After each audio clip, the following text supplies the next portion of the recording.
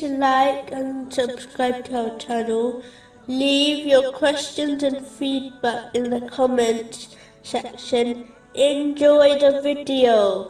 Among the negative traits of the soul is always desiring and striving to have fun in the world.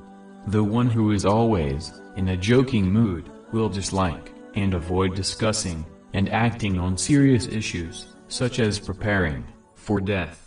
This person will fail to prepare for the hereafter because of this attitude, and therefore reach the next world empty-handed.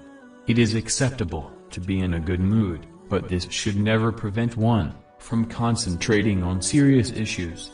It why the Holy Prophet Muhammad, peace and blessings be upon him, warned in a narration found in Jami Tirmizi, number 2305, that too much laughter kills the heart.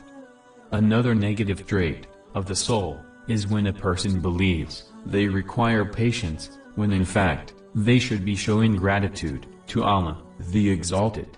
When a person faces a difficulty, they should remember the countless blessings they still possess, and they should remember that Allah, the Exalted, only decrees the best for His servants, even if they do not see the wisdom behind the choice immediately.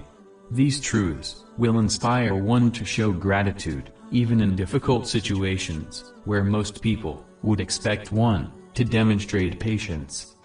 Among the negative traits of the soul is when one persistently acts on dispensations, instead of acting fully and correctly on the commands of Islam. A Muslim must not adopt this attitude by avoiding doubtful things, which can easily lead to the unlawful, according to the narration found in Sahih Bukhari, number 2051. Another negative trait of the soul is when one disregards their mistakes and sins. If a Muslim persists on this attitude, they will become used to these mistakes and sins, and will then find it very difficult to sincerely repent from them. A Muslim should therefore assess themselves constantly and sincerely repent when they commit a sin, and avoid disregarding it. One should never forget, a mountain is made up of small stones.